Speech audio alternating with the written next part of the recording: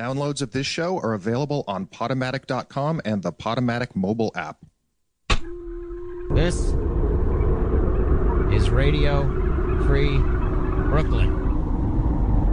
And this is Young Persons Radio!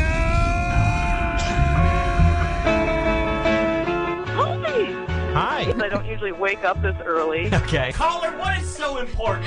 I guess it's a show where you talk to people who are hit by lightning. Hey, Colby. It's Tim Keck. What's up, bitch? This is Mary Houlihan. Colby, it's Jason Trachtenberg with a very quick phone call. It's me, Gene Craighead George. It's Martha. Yay! Can I tell you a pigeon story? He's raising baby pigeons in a pasta colander. Pigeon, is that you? There's enough evidence on here to lock her away for a long time. Oh, I guess this is a maniac show for birds. Stupid, it's childish, and I would never do that to you. Lower East Simon. What kind of art were you doing at the karate school? The art of the empty hand. I take care of feral cats. There's a meatball. It's in the house. Caller, lift me out of this slump. Caller! I'm not a fan of the show. I've never heard of it before. Are you about to number one yet? I'm feeling real cool. Get me named a living landmark for New York. I got to shoot on Rob Shapiro real quick. He's a hack. His fans are morons. I'm a big fan of your radio show, but off the air, you're kind of a terrible person. You just sound like a bunch of dorks. I truly can't tell if everyone's making fun of us. Is this what this feels like every week? Yep.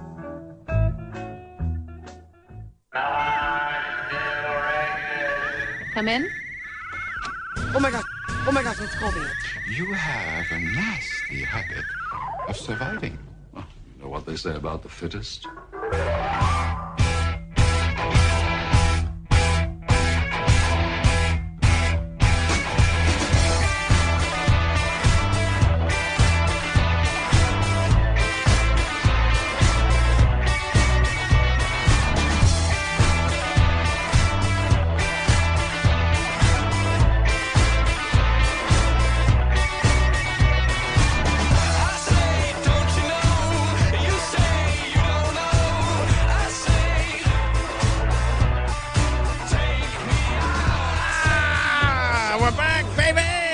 This is Radio Free Brooklyn. This is Young Persons Radio. I'm your host, Colby Smith, here for another fun Sunday morning. I know everybody's up. I know you've all been up since 6 a.m. just because the excitement is like Christmas morning, just waiting for me to get on these airwaves and bring you the laughs. Well, the wait is over, and now is the time. Now is the time. Now is the time. But of course, it's not just me here at Radio Free Brooklyn. We got a lot of other folks here on the studio, such as my pal Ilan Danziger, who will be following us at noon with his found audio show Lost and Rewound, which is then followed at 1 p.m. by Objection to the Rule, Radio Free Brooklyn's answer to the Sunday morning political talk show circuit. And then, of course, at 2 p.m. we have What is Love, the dating show. So we got every base covered here, folks. Do not touch that dial this morning. We got talk shows till 11 p.m., so no matter what your interests are, they are covered today. And you will notice that I left out Points of Order, our friends, the great sports talk show that follows us every Sunday at 11 a.m. And I left them out on purpose because I will be covering for them today. They are out this and next week as well. So stick around for the 11 o'clock show where I will still be on the air. And I guess we're going to talk all about the Super Bowl today. So stick around at 11 o'clock for that. In the meantime, if you are a fan of the station and you support what we're doing here, you can go to radiofreebrooklyn.com/pledge to see how you can get involved, either monetarily or otherwise, in the future of the station. That's radiofreebrooklyn.com/pledge. And if you want to sponsor this show in particular, which helps us keep the administrative costs of running this thing down, you can go to rfb.nyc/YPR. That's rfb.nyc/YPR, and click the link at the bottom of the page that says sponsor this show. Now, today we have a very, very exciting program. The Radio Free Brooklyn, has gone through a number of iterations over the years. It was started in the 1960s as a community talk show network that has grown and changed, and it was defunct for a while, and then officially brought back in 2014 by Tom Tenney and Rob. I almost said Rob Shapiro. I got my intro reel still in my head. Anyway, Tom and Rob out at the studio. So one of the things that I've been doing is going through some of the archives of the station's previous iterations, and there was a literary review show for much of the 1970s on this network, and I've been uncovering a lot of those episodes, and they've just been really enjoyable for me to listen to and really exciting. So I thought, especially since we've got these full 2 hours today, it would be really fun for me and all the listeners to hear one of those episodes. So I want to play a good chunk of a full episode for you. This show is a literary review hour in the 1970s. This episode is from 1976 of a show called A Book, If You Please. Radio Free Brooklyn's literary review hour. So let's not dilly-dally too much longer. This is Young Persons Radio on Radio Free Brooklyn, and I'm your host, Colby Smith. And we go now to a 1967 vintage episode of Radio Free Brooklyn's A Book, If You Please.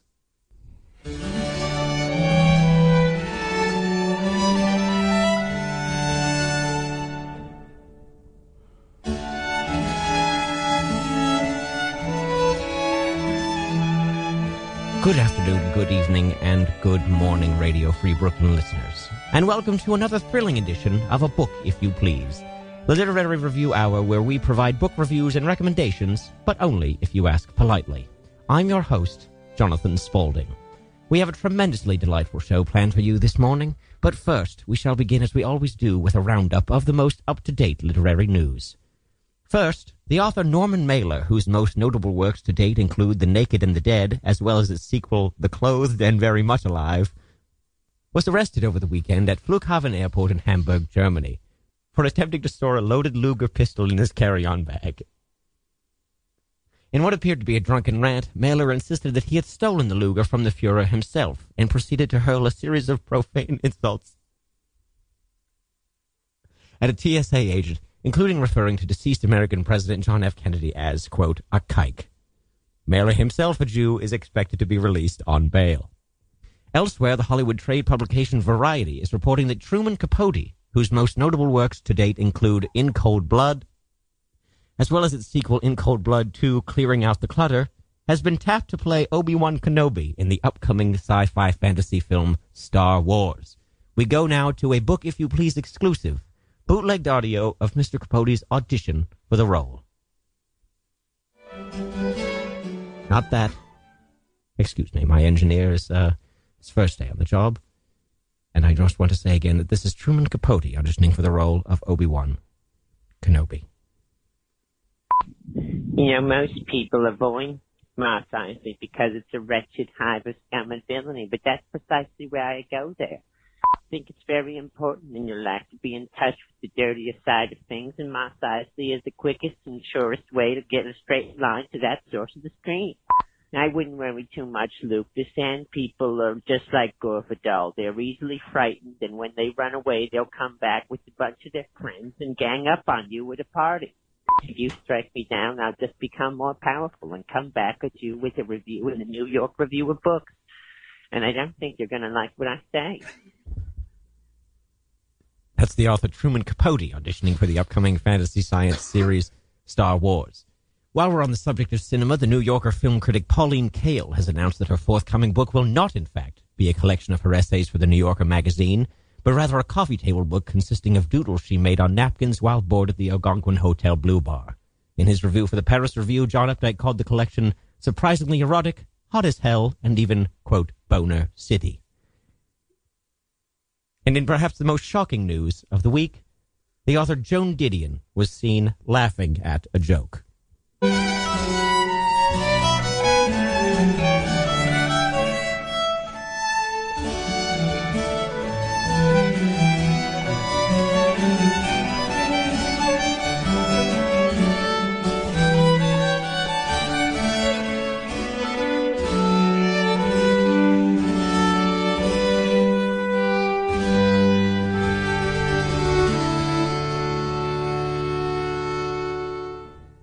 Welcome back to A Book If You Please, Radio Free Brooklyn's Literary Radio Hour. I'm your host, Jonathan Spaulding.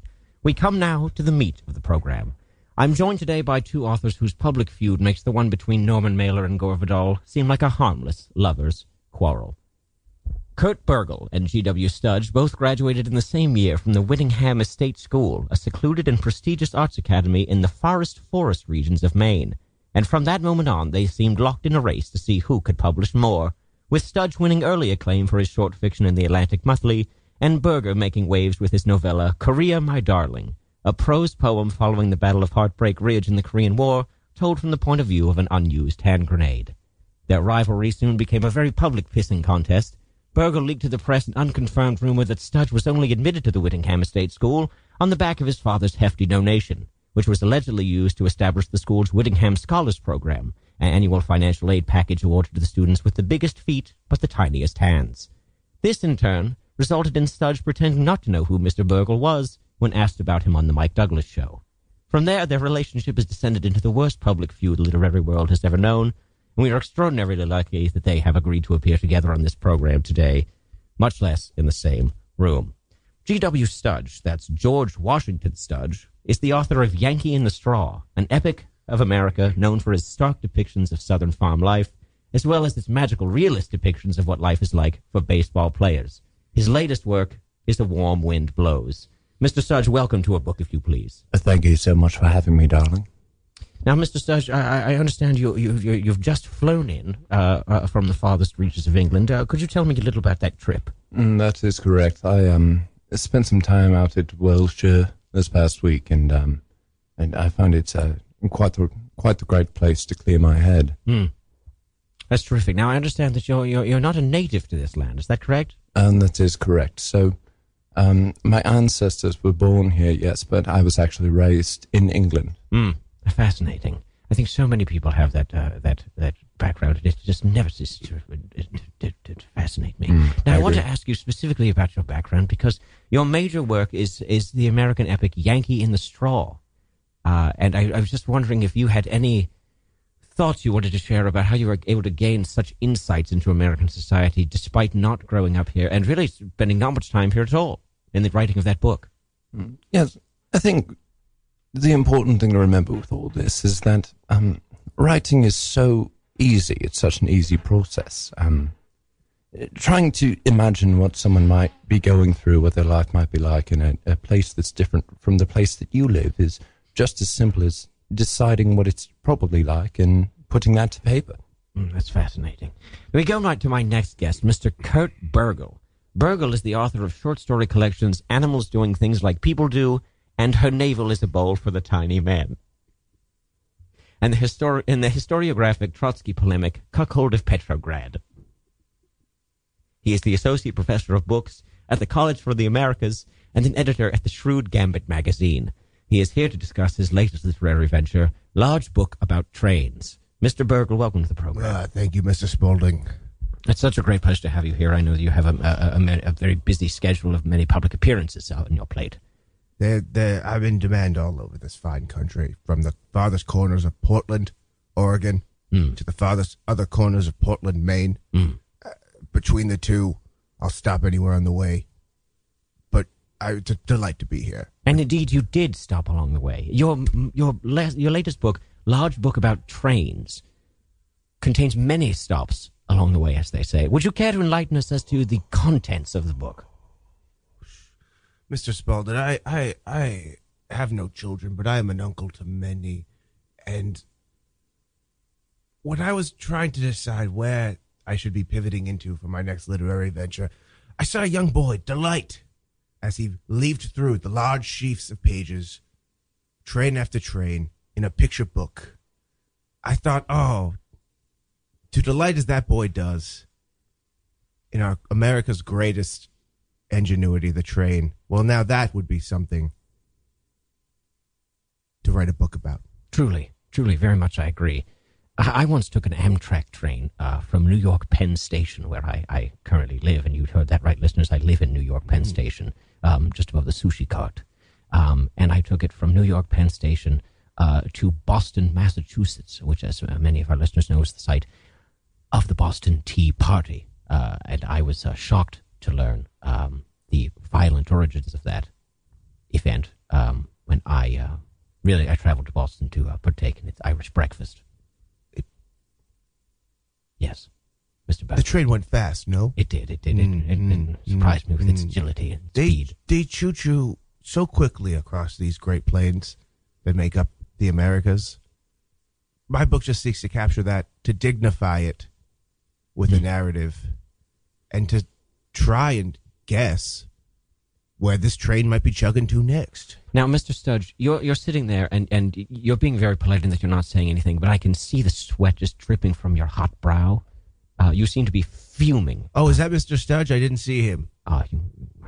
He's right next to him, Mr. Burrow. Well, pardon me, Jonathan. I think what emotion you're interpreting right here is actually quite a bit of confusion. I'm afraid I'm not sure who this person seated next to me is. I understand. We were able to set aside the feud for a few moments pre-show and then a few moments on the air, and now it's reared its ugly head. Well, listen, Studge, I'm sure a state of confusion isn't anything new for you. I don't know if... I bet you haven't even seen a train. Where you're over there in foggy Albion, well, you probably blimp from city to city. Do you blimp from city to city? That's the question, Studge. Listen, the practice of using dirigibles for transportation is just commonplace among those in the Welshire persuasion, and may I say, please keep Albion out of this. Gentlemen, I would ask you to please be civil, as we have many, many respectable listeners who can't bear the slightest hint of conflict. Now, gentlemen, you both hinted at this my first question, which is about your work processes and if you have any rituals that you do every time you sit down to write. So, Mr. Studge, I'll begin with you. Oh, yes. Well, I start every morning by pouring myself a cup of the finest tea, and by tea, of course, I mean a saucer of milk, into which I dip a tea bag, steep that for 30 to 40 minutes, and at that point, I take a sample, see if it's ready for drinking. If it's not, I let it steep for probably another 30 to 40 minutes. In this time, I've cooked myself a sausage and several eggs. Usually tend to return to the saucer of milk. If it's got the consistency of tea, which I like, I will drink it. If not, I'll let it steep another probably 30 to 40 minutes. I'll start noodling 30 to over 40 ideas. minutes. I'm sorry, 30 to 40 minutes you let it steep? 30 to 40 minutes each time, darling, yes. Okay. When do you begin the writing? Well, the writing comes after the tea's done. I tend to find that if the tea isn't ready after the first 3 or 4 sessions of 30 to 40 minutes, I'll replace the tea bag and start the process anew in the same saucer of milk. In the meantime, while the tea steeps, I'll occasionally take out a pad of paper and make small doodles in one corner, but truly the process is mostly waiting for the tea to be done. Now, At the academy, we called him Milk Boy. Oh, I understand. Little tiny Milk Boy. Yes, tiny Milk Boy, when in fact Mr. Studge towers above 8 feet. I found myself to be quite the large Milk Boy indeed, but this did not seem to make a difference with my compatriots. Now, you mentioned... I want to get back to this question of rituals, but I can't help but seize on this thread that you mentioned of the academy, that is the Whittingham Estate School in the Forest Forest regions of Maine, where you both spent some time as undergraduates. Am I to understand you were roommates during this period? For a time. Yes. Specifically, what time? Are we talking one semester and then one of you transferred out? Did you perhaps buy an apartment together off campus? Had we bought an apartment together off campus, I would say that it probably would have been a small 2-bedroom with a shared living space. However, I must also say that I'm not entirely sure who this man seated next to me is. Yes, you're clinging to this story, I see. I am entirely G.W. Studge. It's a pleasure to meet you. Oh, Studge. Kurt Berger. Good to meet you, too. Ha, ha, ha.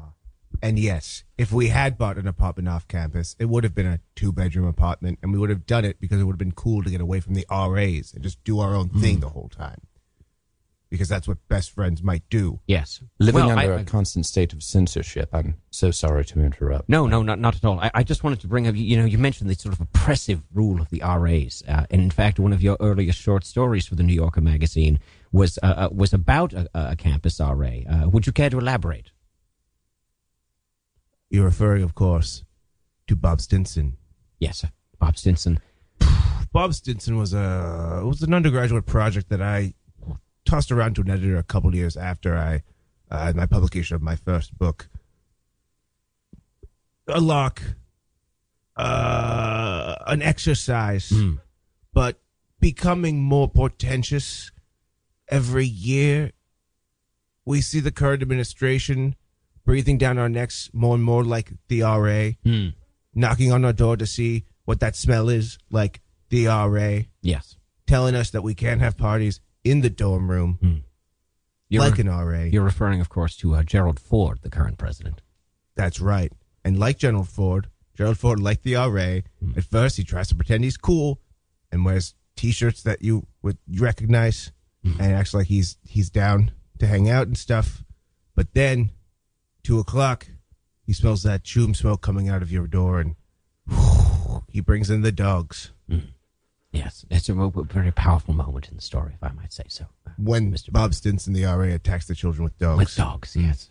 It's tremendously moving. I had to shut the book several times during the reading of that passage, which lasted 2 paragraphs, if I recall. It's quite a long stretch of dog mauling. Quite. Now, Mr. Burgle, I want to return to this question of the ritual. We've heard Mr. Studge describe his tea seeping in a saucer of milk. And I wondered if you shared his affinity for tea or if you had your own ritual. The writing process, Mr. Spaulding. Have you ever enjoyed a handful of crisp pert nuts from a small dish at a bar? Pert nuts? Just firm, crispy nuts. I imagine your mind dwells simply and passingly on their supple crunch, on the briny tang imparted on your tongue, and tarries not for a moment on how they came to be. Oily under your drunkard's touch. But like a nut, serious writing is something that does not simply manifest, but is the product of a journey. My work is something pulled from the Paraguayan loam of my subconscious, cleaned and shelled by the migrant workers on my rickety typewriter. It's called a metaphor studge. Keep up. And canned and distributed by the grand literary supply chain conglomerate known as Penguin Publishing. That's beautiful. In my opinion, it seems like quite an ornate way of saying that he eats a bowl of cashews until he masturbates words onto a piece of paper. It's true that I have to eat nuts to masturbate. It's a separate process from my writing process. Yes. Well, I believe, not to differ with you too much, Mr. Studge, but I believe it was Ernest Hemingway who said, write with a boner, edit flaccid. Well, is that true? Was it not? I'll admit that I'm not entirely familiar with Mr. Hemingway's works. Unfamiliar with Ernest Hemingway. Again. Fascinating. Haven't read him. Of such seclusion, your talent is so iconoclastic, Mr. Studge, that it was able to emerge from a place of such seclusion from American society. Indeed. I'll tell you this. In my life, I think the first book that I found inspiration from was Strunk and White's Elements of Style. The second book that I drew inspiration from has yet to be written, even by myself. Though I count myself among the authors who have tried and failed to produce it, and yet, like Sisyphus, I found myself struggling with the chore on a daily basis. Back whipped straight against the summer sky, hands rolling the boulder forward up the side of an indefatigable mountain, upon which I stand completely nude. Wait, so your only inspiration is a book that just tells you what grammar is? That's correct. And may I say, G.W. Studge, it's a pleasure to meet you. You got me again, Studge. You're a real son of a bitch. Is this what the Academy days were like for both of you? With Studge serving up the razzes and you just taking them? Mr. Spaulding, you learn young. I learned young. No matter how much you might love people and how much you might let them close to you, you can never trust them. Because in comes the burn right when you least expect it. Yes. You can't explain to your roommate / best friend that, yes, the nuts were for masturbating. That's why I had them. Mm-hmm. Sorry. Mm-hmm. Without him pocketing that kind of information away and using it against you later. Similarly, with the constant reintroductions, the razzing, if you will. Mm-hmm. Did it characterize a relationship? Yes. He's a bully. He's a mean bully. Mm. And he pretends that he didn't, but we weren't friends. We used to be. It's true. He's rude. Why don't we take a brief moment to zoom out of the personal feud? I can feel just tensions rising here in the studio and in the listenership at home. So I would like to ask some of you some sort of lighter questions about the literary scene in which you inhabit, and some specific things that you have said in public interviews. Now, Mr. Studge, in your episode of Firing Line with William F. Buckley Jr., you say that the primary struggle throughout American history is not a question of race or class, but rather one of fashion. That's correct. Do you care to elaborate? Well, if you look at all of the problems that America's faced throughout its short existence, I think you can see that the cut of the pant is one of the most controversial things that changes from year to year. Now, when the colonial days existed, when people came over from jolly old England, they would wear basically whatever they could find. Potato sacks, canvas, loose canvas, straw, woven into thick knits. Yankees in. I'm so sorry. Yankees in the straw. No, it's all right. Just a fan, that's all. That's all good. It happens on the daily, as they say. I'm sure. But diving into it even deeper, these pants and the changes that happen between them, you can kind of track the progression of American culture there. The pants that the president wears tend to be the pants that the nation favors for the next 4 to 8 years. But what's interesting is that the nation seems able to forecast that desire by electing the president with the pants that they want to wear. I've long maintained. I've never noticed that. It's true. And yet, I'm going through it. I apologize. I was silent for a moment. I was just going through in my mind of recent presidents, and my God, you're precisely correct. It maps incredibly well, darling. I just want to. I had a whole chapter about this in Cuckold to Petrograd, about Trotsky's balloon pants. Oh, I and remember about how all the proletariat wore balloon pants for 4 years until the Great Purge. This is my stuff. He's taking my stuff. That's Russia, though. That's quite different. It's a different country entirely. But that's one thing. Look, this is 1976. We have nothing in common with those people. Mm-hmm. We're, I can see which way the wind's blowing here. Okay, you're a fan. You're a big fan. I'm a fan of both of yours. That's why I wanted to invite you on my program. Well, you haven't said anything nice to me yet. All right. Now, while we're speaking about fashion, I'll get into Bob and Mr. Studge. Gator Leith and Tom Wolfe, both contemporaries of yours. They're both known as sort of dandies, if I could use the term. I mean, they're both wearing very finely tailored suits, shirts with stripes. In Mr. Wolfe's case, a seersucker suit in the summertime is an absolute must. And yet, it breathes. Mr. Studge, you in every interview wear the same sweatshirt that just says college. That's correct. Could you elaborate on that choice? I don't know. I know you're a literary man, Mr. Spaulding, but I imagine your acumen can branches out a little bit further to the film world, perhaps. It does. Yeah. I don't know if you've been looking around lately, but they're a fine publication that I've been championing for the last 10 years. National Lampoon. Yes. Recently financed a fine film called Animal House. Yes, you've seen an advanced screening, I think. Now, a Mr. Belushi, fine young man, affable, yes, full of character. He wears that self-same sweatshirt. It says college. Yes. It's funny because usually a sweatshirt advertising a college has the name of the college, but it would seem that he is merely advocating for the experience of college itself.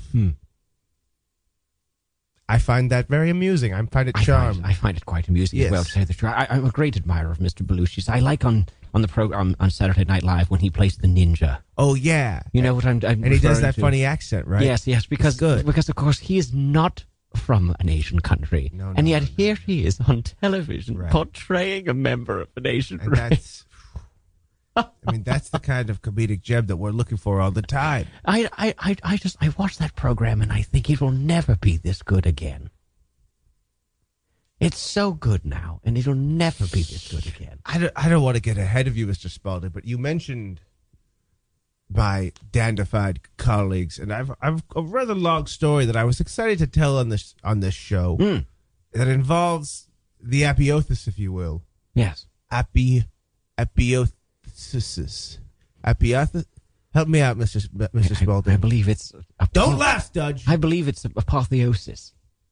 That's why I'm a write words down guy, not to say them out loud guy. I understand. Are you familiar with Marjorie Post, the heiress of the Post serial fortune, the serial dame of the district? Of course.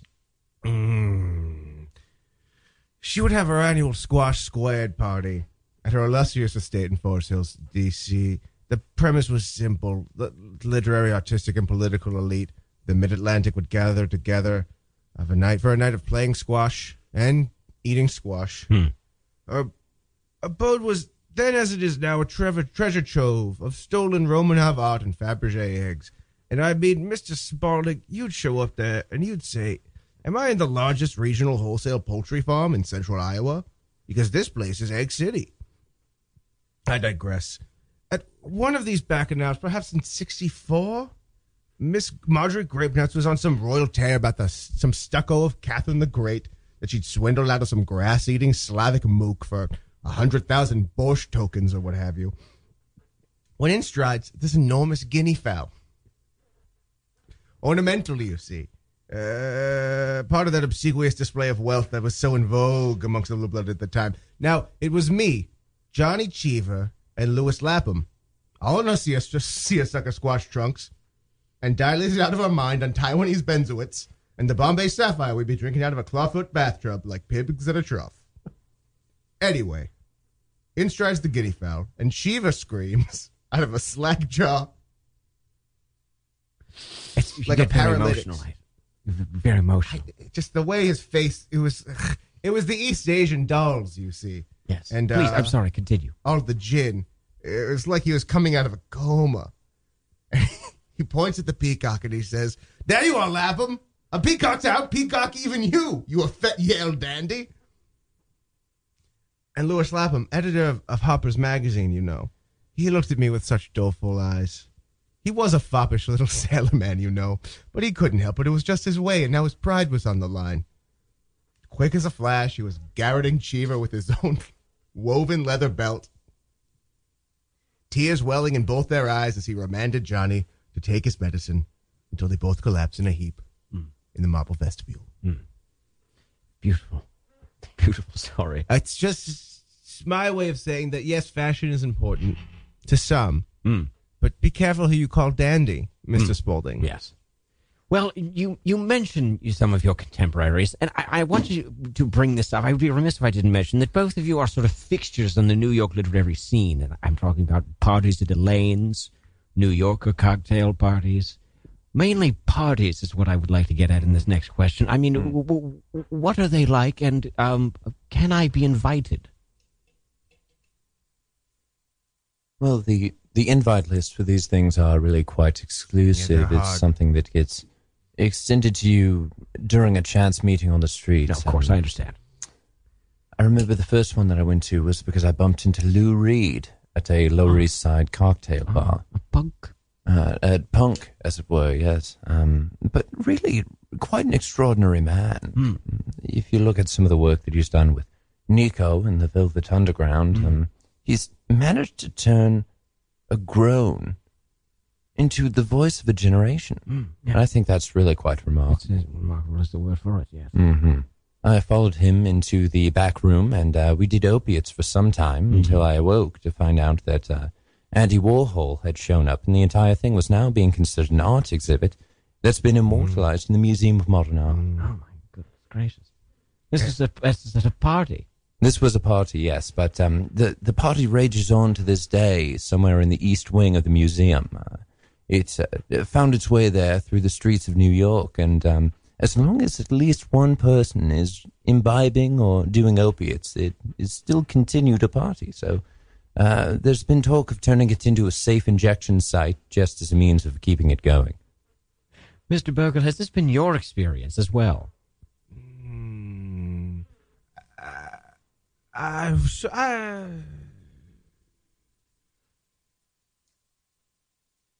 No, it hasn't been my experience. Okay, not so much.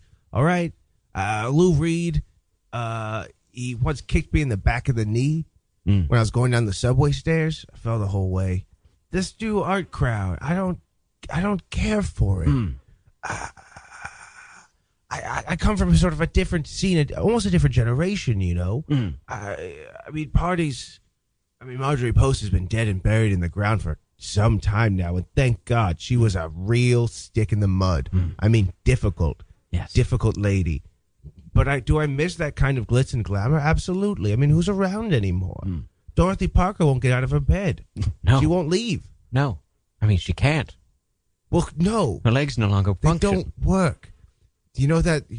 I was talking to her, you know, she used to say things like, I'd like to have a martini, 1 or 2 at the most. 3 I'm under the table, 4 I'm under the host, right? And we laugh at that. That's a classic Parker bit. But the fact was, she was a ravenous sex addict and a blackout alcoholic drunk. She was on a rampage between 64 and 69. She burned all her bridges, stopped talking to her friends. No one knew her. No one knew who she was. You look into her eyes and you just see empty space, blank empty space. It was like a void in there. And she was my best friend, and now she can't get out of her bed.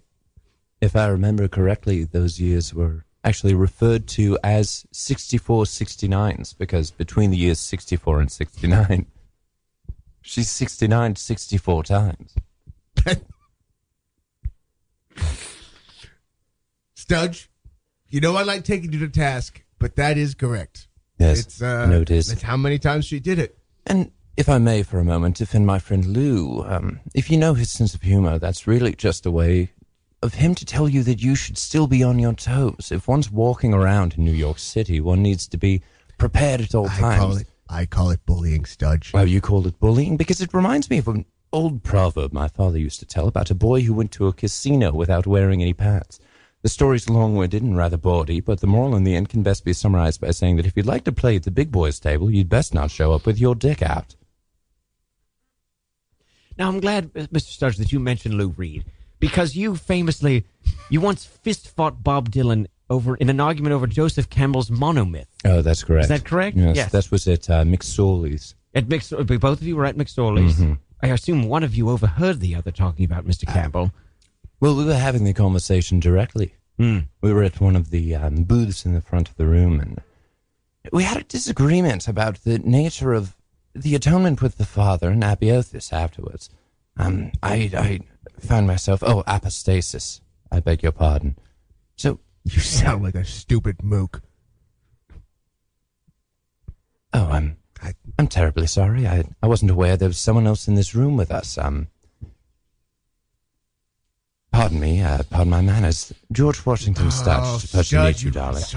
I'm sorry. I can't bear these tensions any longer. Where did this feud come from? Was it during the Whittingham Estate School days? Is that where it's from? Are you angry?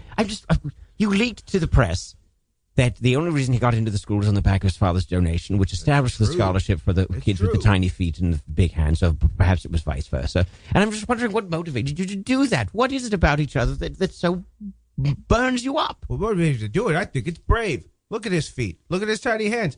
They wouldn't let him into school. They wouldn't. Back then, kids like that couldn't go to school. They had to learn on their own, somehow. But you keep trying to. You seem like you're digging around, trying to figure out if it's some kind of personal feud, some kind of. It's not. I just assumed all writers were friends. I just think, based on the literature and the literature alone, that GW, my good friend over here, is a fraud, a pretender, a usurper. Turkey in the straw. Yankee in the Straw. Yankee in the Straw. my Oh, dear. oops. It was about a dumb honky, so I assumed that's what it was A dumb called. honky. A dumb honky. Kurt, But I write about my interactions with wilderness. That is the greatest wilderness of all, a man's heart. Yankee in the Straw tells the story of a young boy who leaves his home at 12 years old to start a family of his own, only to end up in debtor's prison, followed by the major leagues, and later the White House. You'll find that betwixt each of my covers, Kurt, pulses a river of life-giving blood, a steady stream of words and phrases alternatingly as soothing as mother's milk and as scathing as father's piss, delivering necessary life-giving oxygen to literary organs and connective tissue. The blood type of this river is O negative because, like a Visa card, it's invariably accepted by everyone. Now, Kurt, can you say the same about your latest work, Large Book About Trains? Of course I can. Everyone likes trains. You'd like to get on them, they zoom around. They're segmented like American society. They're long like American society. We're all different people, but we get in a train and we're going the same place. We're on the same track. We're in different cars. That's all. You can sleep on a train. I think that's pretty neat. Listen, if Large Book About Trains isn't as probing, perhaps, as my previous work, it's not what a book has to be about. You know what I mean? It can just be a celebration and appreciation. Of course. Of something that's as great and as quintessential to American life as culture as the train. And I don't think I need to be lectured on what makes our country so great and rich in tradition by some limey daddy's boy with big feet and small hands. And I won't do it. Well, if you ask me, that idea, that entire comparison has less legs than your friend Margot. Her name is Dorothy, and if you had read Drunk and White, you'd know it was fewer legs. Rules are meant to be broken, my dear. Once one understands the concept of the literary world enough, they can bend the words and phrases to their will. It's a process called writing, you see. You really ought to try it sometime. Well, you sound dumb when you do it. You sound stupid and dumb. Listen, Mr. Spaulding, you want to know the truth? Yes. I think Yankee in the Straw is fine. I think it's pretty good, actually. I read it on a train. Oh, how fitting. But let me ask you a question. Me and Mr. GW, we lived together for some years. Do you like toast, Mr. Spaulding? Yeah, I do. I what do you butter up a couple of slices every morning. Oh, did you hear that? He butters up a couple slices. You don't jelly him up first? Well, no. Well, don't lead him. Mr. Spaulding, take us through the process of how you make toast in the morning. Yes, well, I guess the process of making toast for me really begins at the supermarket several days prior, in which I attend the baking counter, and I ask them for a neat French baguette. And if the baguette they present to me is not neat to my liking, I send it back, and I do not visit that grocery chain again. Wait, currently, excuse me? You say neat like no ice? What do you mean neat? Because they shouldn't be giving you ice with your baguette, darling. I mean, having a nice shape and clean with no frills or tassels. I must ask, was that having a nice shape or an ice shape? Cube. If they're giving you, AKA cube. If they're giving you cubed or even shaven ice with your baguette, that's quite wrong. Not incorrect. Well, be that as it may, I'm now attending a grocery store for my bread that is 5 miles on foot from my home. I've been driven out of every one since in nearer proximity. So once I retain the bread from the store, I bring it back home and I cut it in slices with a large knife, and I place each one in the toaster. Set it. This is the Dyson toaster, you understand, and I find that on Dyson toasters, the number 5 setting is in fact the one that produces the best burn on the toast. And so I set it at number 5, and that takes several minutes, and I retrieve the toast from the toaster. Once I hear the ding and the toast shoots up into the air like a glorious volcano, And then I placed the toast on a piece of paper, and I spread Lando Lakes on top of it. Whipped? That's whipped? Yes. And then I eat it like that. I don't use jelly often. I just stick with the butter. If I knew this was going to be an ambush, if I knew this was going to be some kind of gotcha journalism, I would never agree to come on here, Mr. Spalding. Frankly, I feel attacked and I feel insulted. Why? And I don't believe you. I don't know what you mean. Quite the contrary. I'm feeling quite good right now. I don't think a man of breeding puts bread and butter in his mouth and calls it that and doesn't pucker up and say, oof, I need something to cut through all that fat and salt. I need something to sort of lighten it on my palate day in and day out. Unless, and you're a man of means, Mr. Spalding. You're not some beggar on the street scraping butter off a greasy piece of paper you found in a garbage can and lopping it on bread as you can. You have access to jelly. You have access to marmalade, I assume. Certainly. And you choose not to use it. Well, no, to taste and personal taste. Evil is only possible, Mr. Spalding, when good men do nothing. Some people thought fighting Nazis wasn't to their taste. My father, for example, he didn't care for it. But he did it because he was in that special draft for just rich people where they pay you to go. Oh, I understand. And then they keep you out of it. It's like the air-conditioned tent at Bonnaroo. It's not really that bad at all. But you can say you went. If I recall, you said that your father fought in the war with porcelain bullets. Is that correct? That is correct. That is not a poetic phrase, as lovely as it sounds. It would be a good band name. But he literally used porcelain bullets. They were cheaper at the time. Now, could we get back to the relevance of the butter question? So, am I to understand that your disagreement stems from a disagreement about the proper treatment of toast? I wouldn't say that at all. I'd say that our disagreement stems from a proper understanding of the behavior of a man within a society. Human beings are expected to comply with a certain level of conduct. That conduct dictates that one toasts bread and puts butter upon it before spreading jelly. Now, my compatriot over here, if I did know him better, seems like someone who might put toast in the toaster and bring it out and put jelly directly upon it, like some kind of a savage or a trash man, as he described earlier. To speak to Mr. Yes, a human being lives in a society. He's expected to comport himself by those rules. However, the rights, desires, and wants of the individual far supersede the mandates of the society. It's a Brave New World versus 1984 kind of question, Mr. Spalding. What is a man's role in this world in this lifetime? Is it to simply say yes to the powers that be, telling him what to do, where to put his butter, and when, or is it to listen to what's coming in the inside? And I don't mean the stomach. I mean like the sternum, kind of right between the boobs if he's fat. Listen to that voice and act accordingly. That's what I think. I mean, that's what a couple of my books has been about. It comes up in large books about trains. Yes. The sternum, I would say, is a recurring motif in Certainly. your work. I believe in your early fiction, in your novella, Korea, My Darling, you refer to the sternum as the mouthpiece of the soul. Well, I think that's pretty self-explanatory, Mr. Spalding.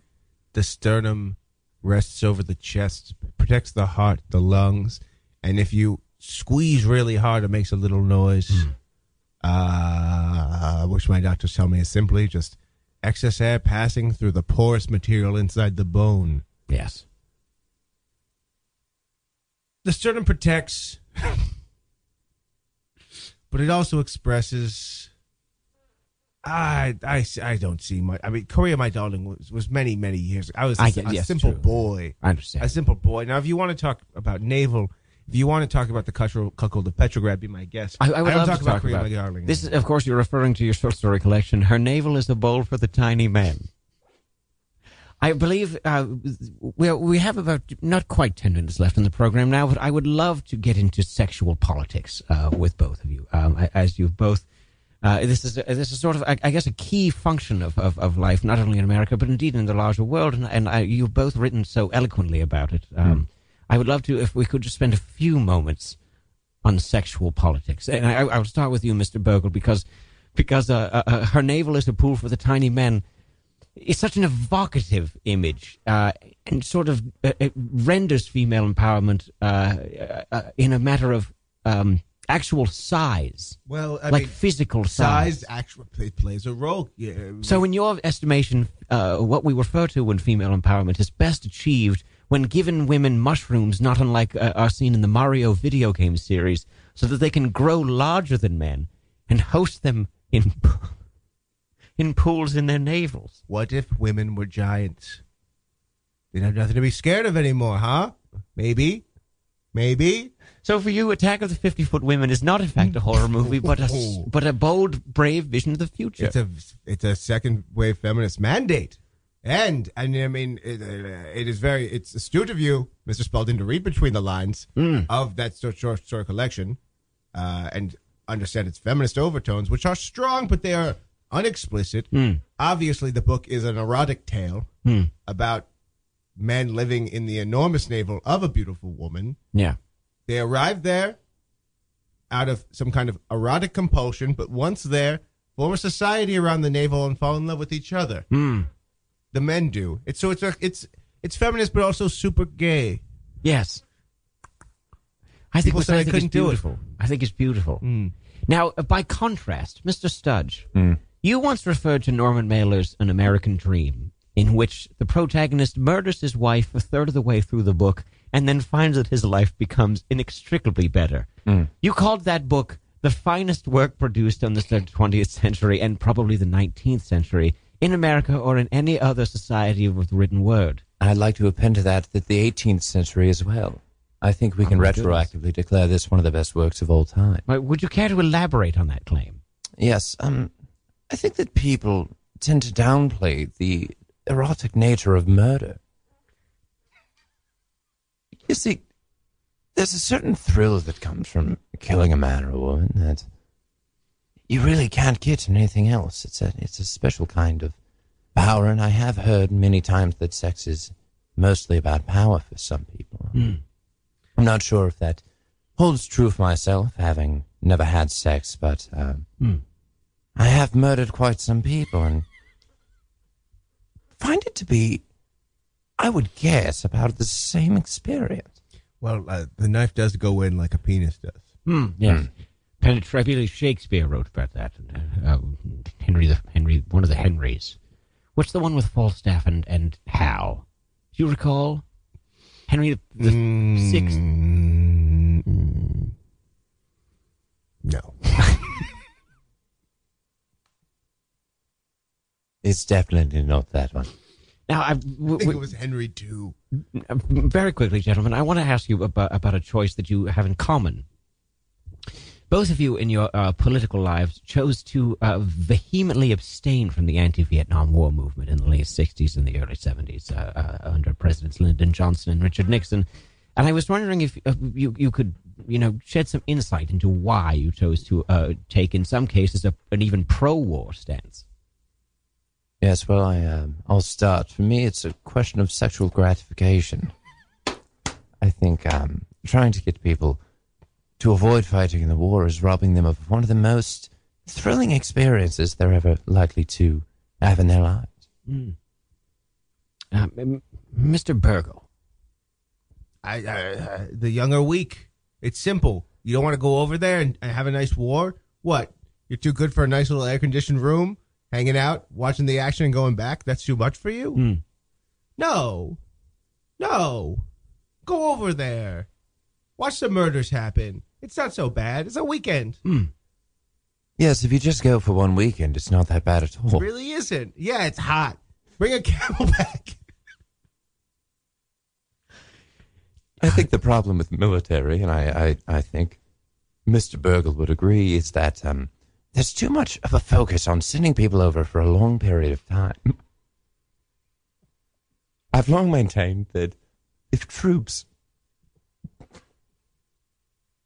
Yes. If troops were deployed for just a day or two at a time, say Friday night to Monday morning.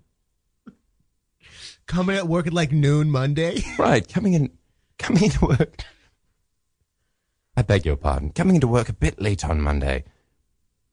American industry would continue. We'd get more done during the week. And people in the war would be more relaxed because it's their time off. They'd be choosing to be there rather than being drafted in. And conversely, when they are home at work, people will be like, oh, TGIF, right? I'm like, oh, not so much. I got to go to war this weekend. They'll be happier to get back, happier to do work better. Exactly. I understand. Now, we're running, we have a ghastly small amount of time left on this program, so I really wondered if either of you had any parting words for the listeners as we begin to conclude this edition of A Book, If You Please. Mr. Burgle? I mean, keep on trucking. Keep on trucking. Keep on trucking? Yes. Yeah. Is that perhaps a hint to your next work, Mr. Burgle? A follow-up to a large book about trains? Perhaps. Getting into the highbrow world of trucks as it is. A truck is like a train with no tracks. Oh, my goodness. God help us if you use that as the title. I don't know. I think it's good. And Mr. Studge? Well, Jonathan, I'd like to apologize. No, please, Mr. I would like Burgle, to apologize. Drink your sugary beverage right into the microphone, please. It's a beer. That no doubt has many sugars inside of it, Mr. Burgle. I'm so sorry, Mr. Studge. Please continue. It's quite all right, Jonathan. I would like to apologize. I'd like to take this time to apologize. To all the listeners out there, you no doubt expected a spirited debate between two titans of industry and instead been met by a cruel inversion of the David and Goliath tale, wherein Goliath crushes David and uses the boy's bones to scratch his asshole. Mr. Burgle, I'd be remiss if I didn't give you a chance to respond. I hate you so much. You're mean. Oh, I'm so sorry. I'm George Washington Studge. It's a pleasure to meet you. Studge! And I think that's where we unfortunately have to end this program today. Listeners, I want to thank you again for tuning into A Book, If You Please. I am Jonathan Spaulding here on Radio Free Brooklyn. And please stay tuned for Points of Order right after my program, a great sports talk show, and I'm sure they'll be talking about the upcoming Super Bowl match. I've been Jonathan Spaulding here on Radio Free Brooklyn for A Book, If You Please. Please tune in next week, where I will have Truman Capote on the program to discuss his bizarre claims about apples and pears being at the core of every book. I want to go out, of course, to our theme music. As always, thank you for listening, and good booking, everyone.